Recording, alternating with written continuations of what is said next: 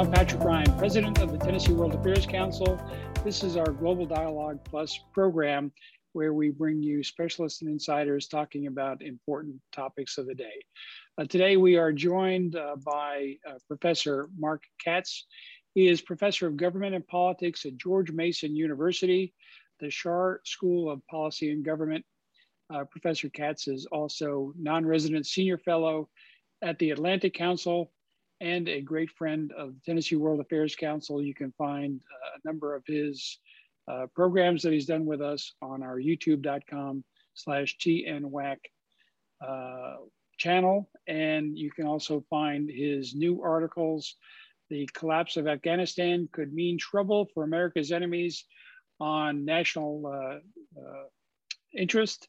And After the Fall of Kabul, There Will Be More Islamist Revolutions.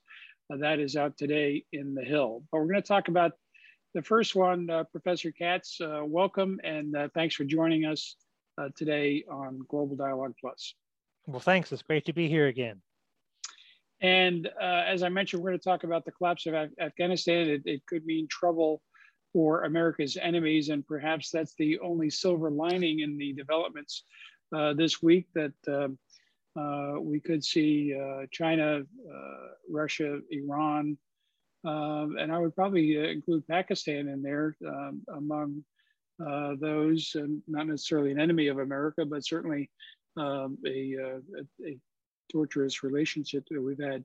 So why don't you take us through your analysis and share with our audience what they can find in that article. And I'll mention that both of those articles will be in our notes so people can refer to them, but I'm sure that they will appreciate you outlining what your thoughts are in that conversation.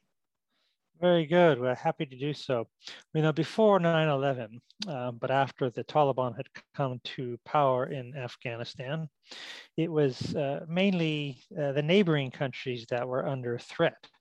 That the Russians were very afraid that the Taliban will try to spread jihadism into Central Asia. And in fact, in addition to playing host to Al-Qaeda, the Taliban also played host to a group known as the Islamic Movement of Uzbekistan, which launched serious raids up into Central Asia, both in 1999 and in 2000, and appeared to be getting ready for another one in 2001, but we intervened and that stopped that.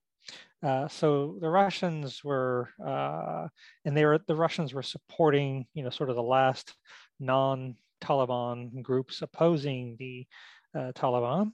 In addition, Iran, Shia Iran and Sunni jihadist Taliban didn't get along. In fact, they almost went to war in 1998 along their common border.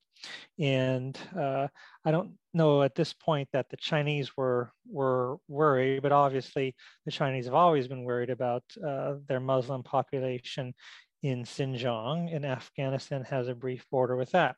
So the US-led intervention in Afghanistan took place in 9/11, that in many respects, it took the pressure off of these neighbors. In other words, that the US had taken upon itself the burden of fighting the Taliban, so that Russia, Iran, China didn't have to do so. And so long as the US was there, that was the case. But now, of course, with the US gone, will the old situation return? And saying that while they are willing to work with the Taliban, they're very concerned about the situation in Xinjiang. The Taliban, of course, have reassured them that they have no hostile intention toward China. But you can bet that if anything happens in Xinjiang, the first people that the Chinese are going to blame is the Taliban. Similarly, the Russians, they're also trying to ingratiate themselves with the Taliban.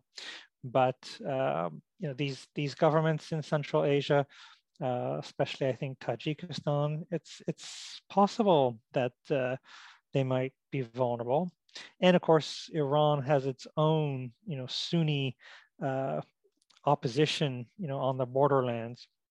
And the thing is this: the Taliban might not actually be interested in causing trouble for their neighbors, but the very fact that they have come back to power is going to energize and embolden these groups. You know, if the Taliban could do it, why not them?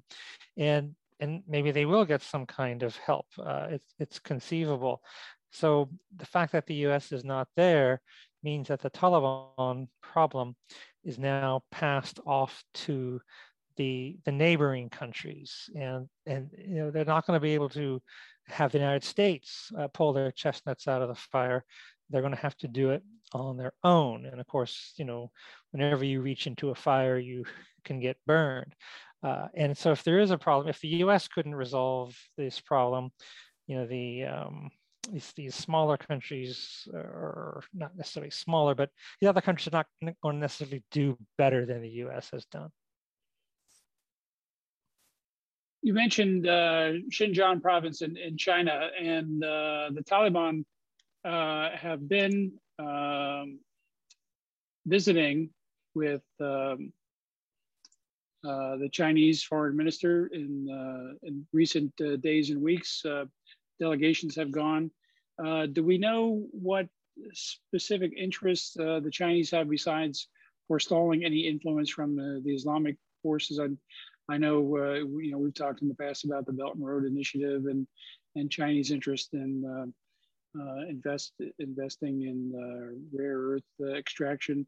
So China has a couple of things at play here. One is to take advantage of the U.S. withdrawal, and also to prevent negative consequences. Right. It's certainly, you know, there are a lot of mineral sources apparently in Afghanistan. This wasn't really appreciated or understood before the U.S. led intervention, and it appears that, you know, the Chinese are cognizant of this, and you know, obviously have the money with which to buy it. And you know, it seems like if economics is the main motive, that the Taliban should enjoy a good relationship with China. In other words, don't bother them with Xinjiang and sell them things that they're willing to pay money for. And can't we all get along on that basis? And maybe they can.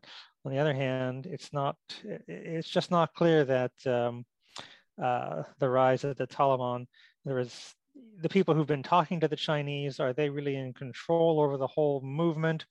Are there people who have their own agenda? And of course, there are Uyghurs in Afghanistan. Some of them, you know, I think native, some who, you know, come there from Xinjiang at some point through some route. And they're obviously, some of them are going to want to get involved in Xinjiang. But so far, the Taliban have indicated that they're not going to do so. But of course, I think it was back in 2000, they also told the United States that they weren't playing host to Al-Qaeda. So no one's quite sure, you know, where they stand with the Taliban, and Sure. we'll just have to wait and see.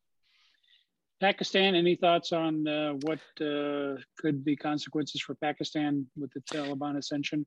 Well, of course, the Taliban, as you mentioned, you know, their main external supporters have been Pakistan, you know, which supported them when they first came to power, and then continued to give them assistance, even though cooperating with the U.S. supposedly in the war on terror. And I think that, to tell you the truth, to the extent that Pakistan has aided the Taliban against the U.S. forces, I think Pakistan has to be considered an adversary of the United States. This is not the activity that a friendly nation would undertake.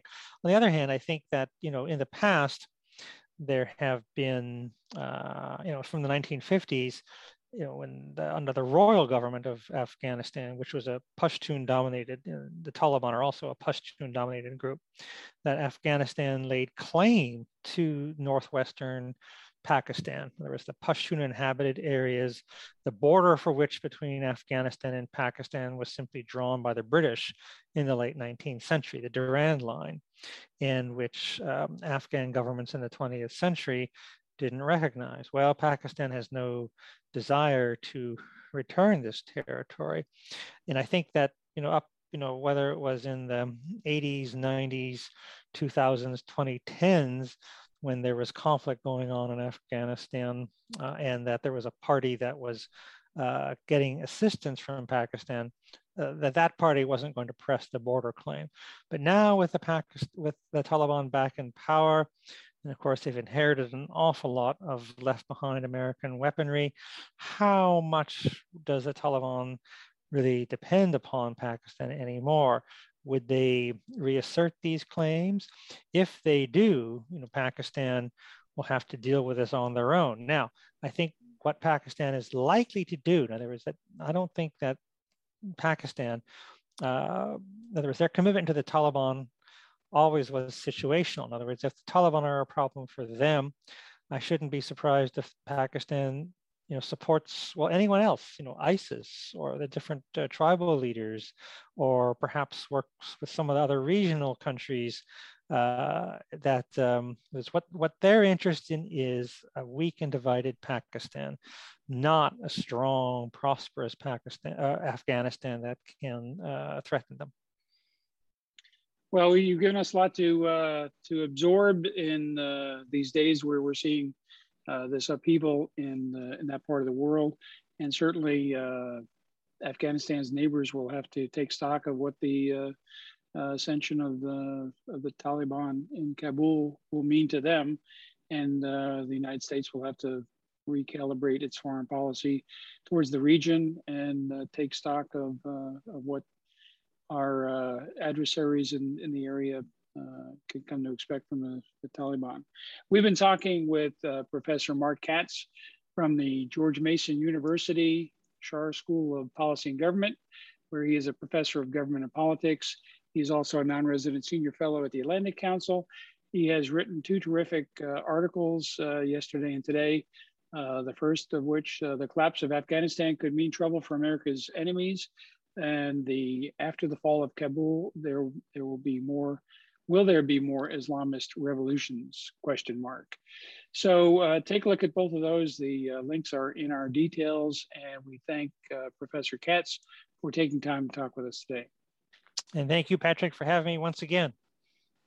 Our pleasure. Thanks. Have a great day.